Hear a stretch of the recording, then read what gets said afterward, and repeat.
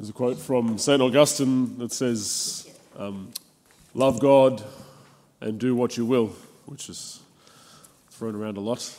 But it's a beautiful image of what true freedom looks like in the Lord, when the Lord has actually totally purified our hearts, because if we love Him completely, then we will never want to do anything other than what is His will and what is best for us, that He has created us for. And I love that in our opening prayer that we're praying this week, apart from all the feasts that we'll have special prayers for, it says that we're asking that the Lord would make us love what He commands so that we may merit what He promises. That as we grow in love for the Lord, our desires will naturally align more and more and more to what He wills for us, and those good things that He has in store for us. And this is something of the image of what Paul is talking about in our first reading today. He speaks of the glory of the freedom of the children of God. There's this wonderful thing of being completely children of God, that we could actually just do whatever we want. And it's so much so that all of creation is kind of longing to see us find that freedom when we're totally purified, when we're absolutely 100% children of God. Then we will have this freedom, and all of creation will be able to glorify God with us. But that's not exactly how we find our wills these days, is it? In our fallenness, in our brokenness, all our desires don't exactly align with the will of God. So how do we find this freedom? In this line, Paul actually kind of opposes, he contrasts this freedom with decadence.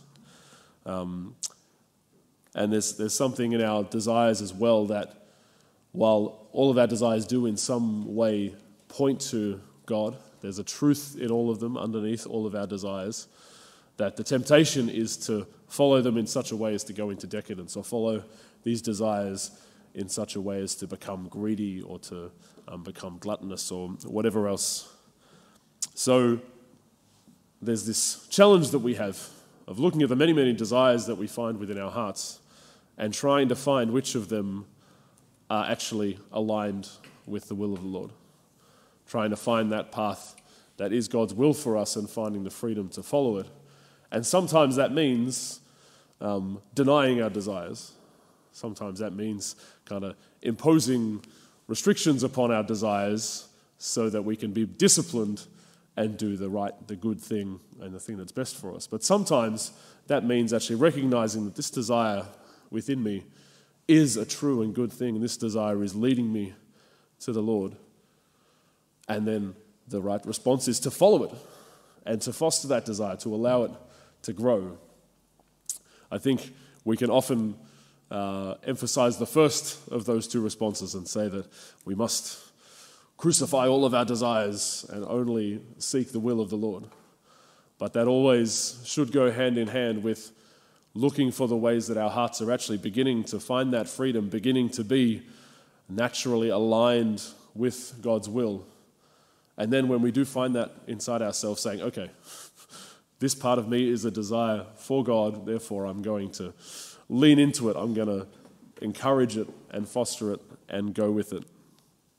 So let's pray for this gift of true freedom that the Lord wants to lead us into, that we can find that path between our desires that lead us astray and our desires that lead us to God, but that we can have the wisdom and the discernment to purify those desires that need purifying, but recognize and foster those desires that really lead us to the Lord, because the Lord wants us to be free. The Lord wants us to live in that freedom of children who, in the sight of the love of their Father, can just play and laugh and do whatever they want. That's something of the vision that God wants for us. The glory of the freedom of the children of God.